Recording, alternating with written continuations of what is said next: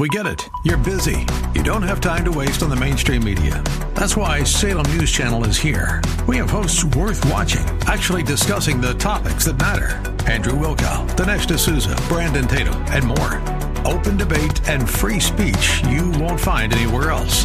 We're not like the other guys. We're Salem News Channel. Watch anytime on any screen for free 24/7 at snc.tv and on Local Now, Channel 525.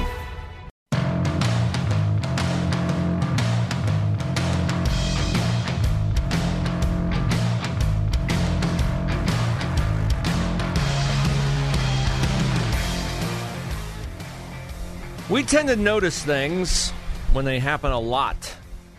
They recur frequently. They're easier for us to remember. And then we also remember things when something happens and we contrast it to what is happening now. Both those phenomena are at work with Joe Biden's trip to Ukraine before he went to Poland, and also with the East Palestine train derailment and what appears to me to be an increase, an extravagant increase in the number of these large industrial-type accidents. We had a huge blow-up yesterday in and around Cleveland, Bedford, Ohio, really, which it's outside the downtown area of Cleveland. It's along I-271, which is a massive outer belt around Cleveland. That explosion at a foundry killed one person and 13 were injured. The fire was crazy. Right now, crews are battling a huge industrial fire in Medley, Florida.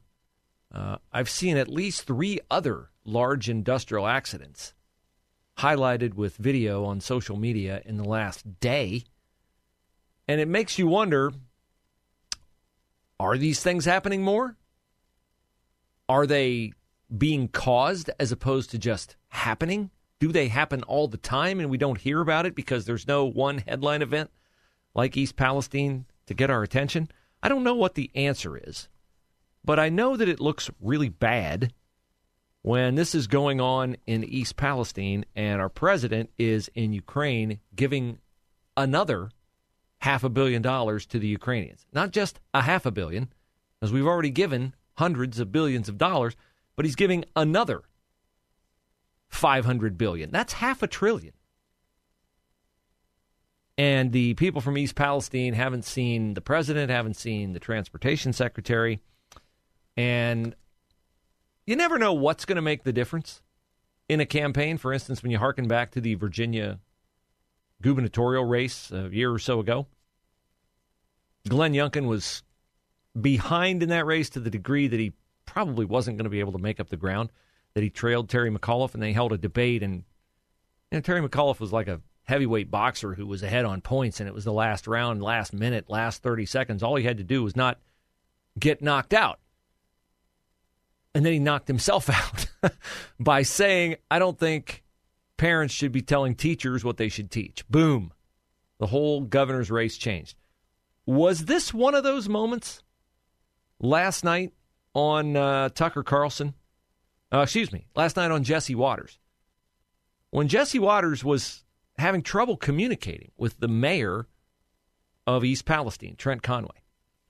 Because, and I've had this happen to me, Trent Conway's earpiece didn't really fit in his ear. Like, they have generic earpieces for people who are guests on national TV shows. And they hand you the earpiece, and sometimes your particular ear configuration just doesn't fit the piece. Your ear's too small, the piece is too big, vice versa.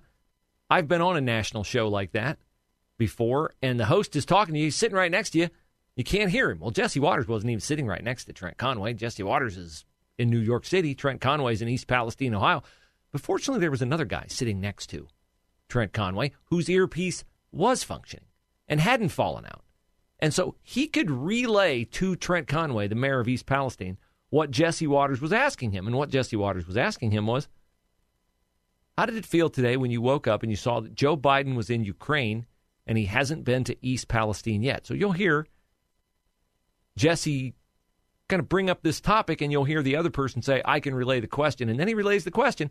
And then I wonder what Trent Conway said. Is that a one-day statement? Or is it a statement that will linger into 2024 when Joe Biden runs for re-election? His message is he's going to keep boots on the ground. They're going to be here for the long haul. I'm sorry. I got the wrong cut. That's the Trent Conway from yesterday. I do have it. I know I have it. I will find it. Anyway, what Trent Conway said was, it's a slap in the face. It's a total slap in the face that he doesn't care about us. He's over in Ukraine. It shows me what kind of a guy he is. Ouch. Is that true? Does it show us what kind of a guy Joe Biden is?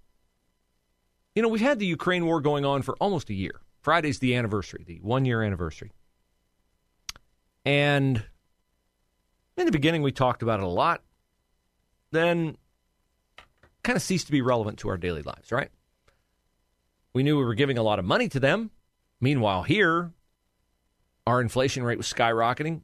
That's a function of government spending a lot of money. They don't have to spend it here on bridges and roads and woke ideology. They can spend it anywhere. It's our money, wherever they spend it. Halfway across the world, it contributes to our inflation rate.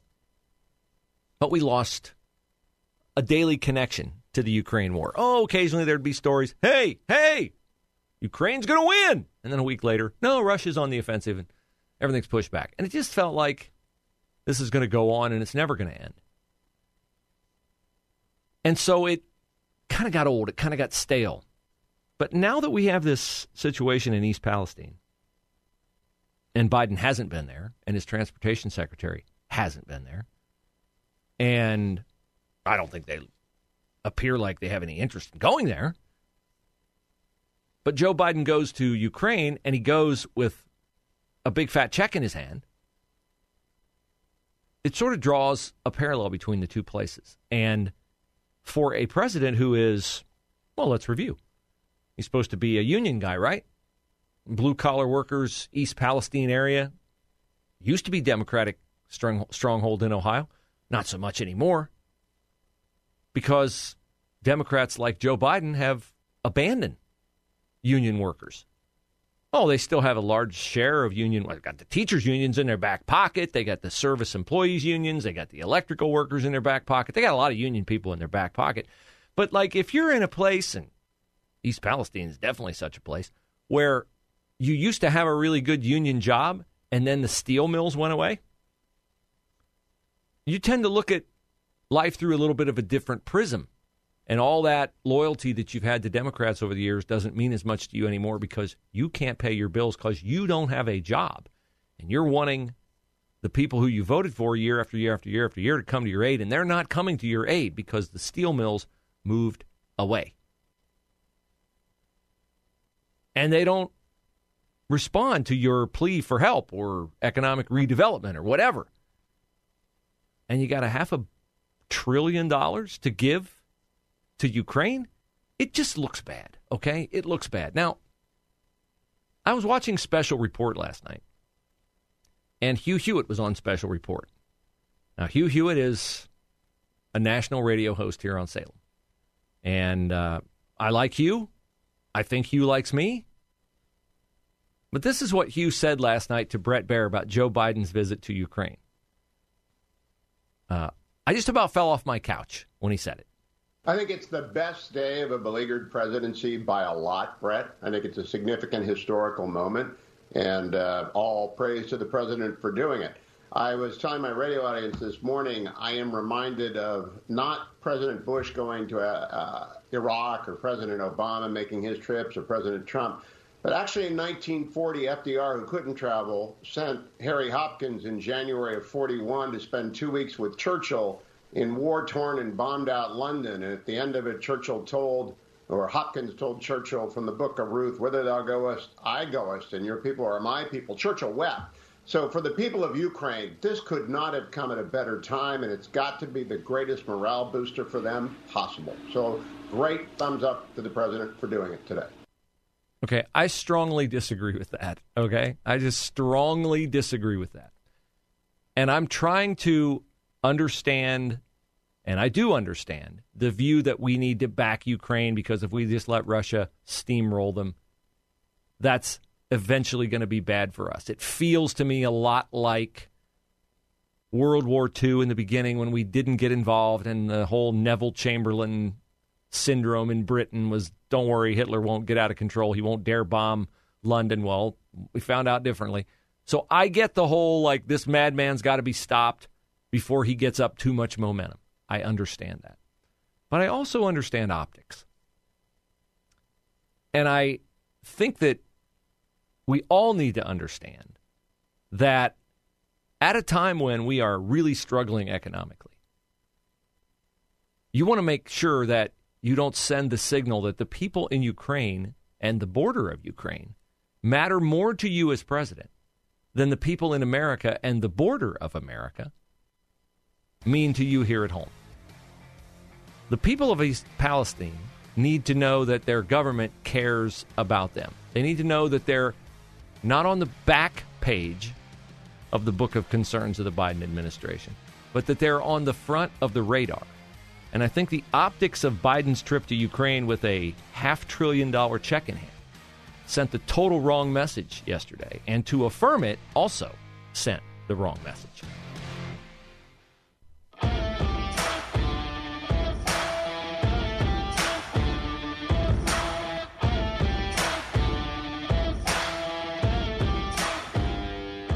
Back on the Bruce Hooley Show. I apologize. Segment 1, I teed up a comment from Mayor Trent Conway of East Palestine, Ohio, saying that he didn't really appreciate Joe Biden going to Ukraine with his check in hand. And I was looking right at it, and I couldn't find it. So here it is, Jesse Waters to Trent Conway, Mayor of East Palestine. Then we'll get to your calls, 844-TALK-989, 844-TALK-989. The person next to the mayor has to relay the question because this guy's earpiece fell out, but, he brought some harsh criticism of Joe Biden once he understood what Jesse Waters was asking him. Did that make you feel slighted in any way? I mean, he hasn't really. Can he not hear me? I got you, Trent. He asked, before we go, I can repeat. He said, with the president being in Ukraine today, did that surprise you? Absolutely. That was the biggest slap in the face. That tells you right now he doesn't care about us. So agreed. He can send every agency he wants to, but I found that out this morning in one of the briefings that he was in the Ukraine giving millions of dollars away to people over there, not to us, and I'm furious. On President's Day in our country. Yeah, President's Day in our country. He's over in Ukraine, so that tells you what kind of guy he is. Yeah, that's an interesting comment. How long will that have political shelf life? I don't know. The mainstream media won't underscore it. Oh, boy, they were having a field day with how heroic Joe Biden was yesterday. By the way, I told you yesterday those air raid sirens were completely contrived and concocted. The rest of the media world caught up to that like middle or late afternoon. That was like a national thing yesterday, and I'm like, yeah, that's pretty obvious. Like, here's how you know an air raid siren is phony. When it's blowing and no one's running, it's probably not legit, right? And when the president of the United States is just doing the stiff-legged dementia walk with Volodymyr Zelensky, who Zelensky, of all people, ought to know what the danger is with an authentic air raid siren, right? Like, I figure he's over there dodging bombs all the time. That's the portrayal we get of the heroic Volodymyr Zelensky when he's not extorting us for more millions. If he's not running, it's probably okay, right? Okay, I digress. 844-TALK-989, 844-TALK-989. Pete is next on the Bruce Hooley Show. Hello, Pete. Pete, are you with me? Go ahead, Pete. You're on the air. I am. Good. Can you hear me? I can, yes.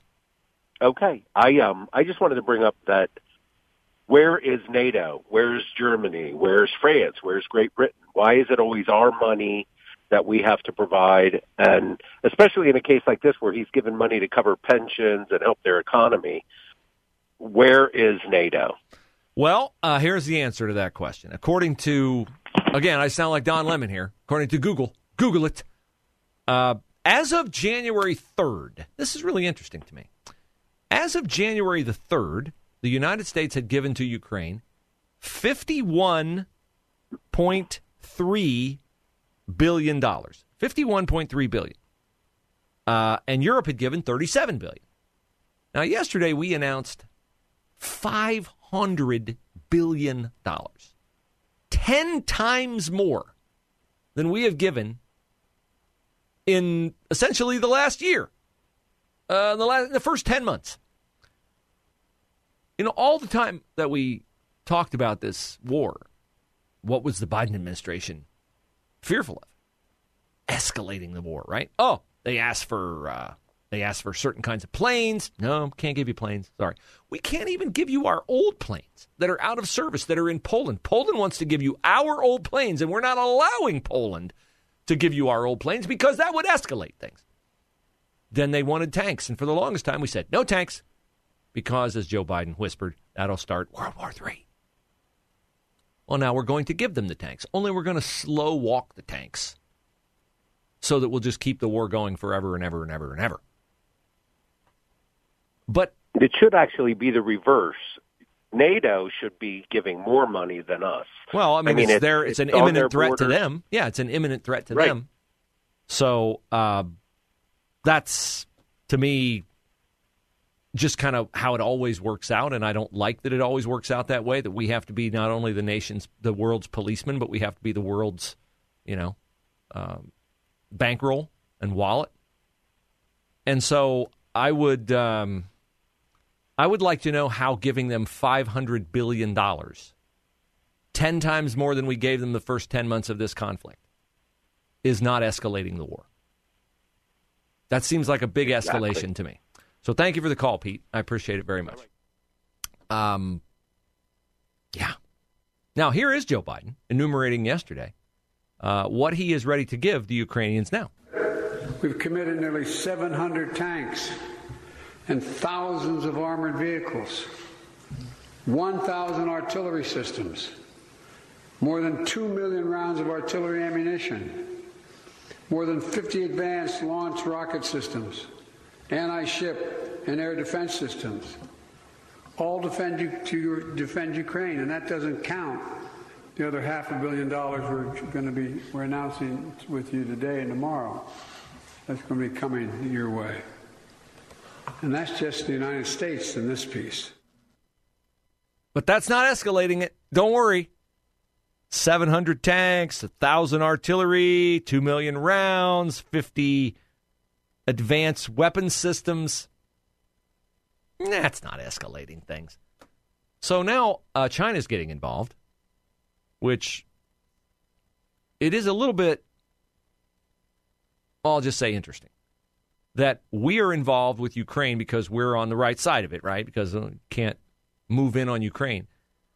But China is like the gossip at the school that tells you one thing to goad you into feeling a certain way about someone, and then goes and tells the other person how you reacted to what they said to you about them.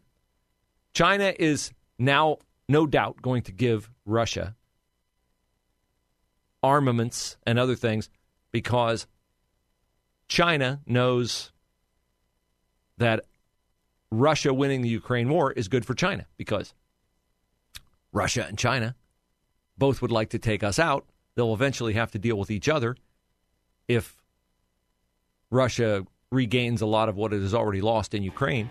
But I'm not the least bit surprised that China is getting involved in this, which underscores the ineptitude of the Biden administration in that if you wanted to defeat Russia, the time to give the tanks, the time to give all these sophisticated weapons that you're now saying are coming, would have been way back when this thing started. Or, I don't know, 6 months ago, 4 months ago, I lost track when Ukraine was winning the war, because this thing just ebbs and flows like, water in a bowl when you tilt it one way or tilt it the other.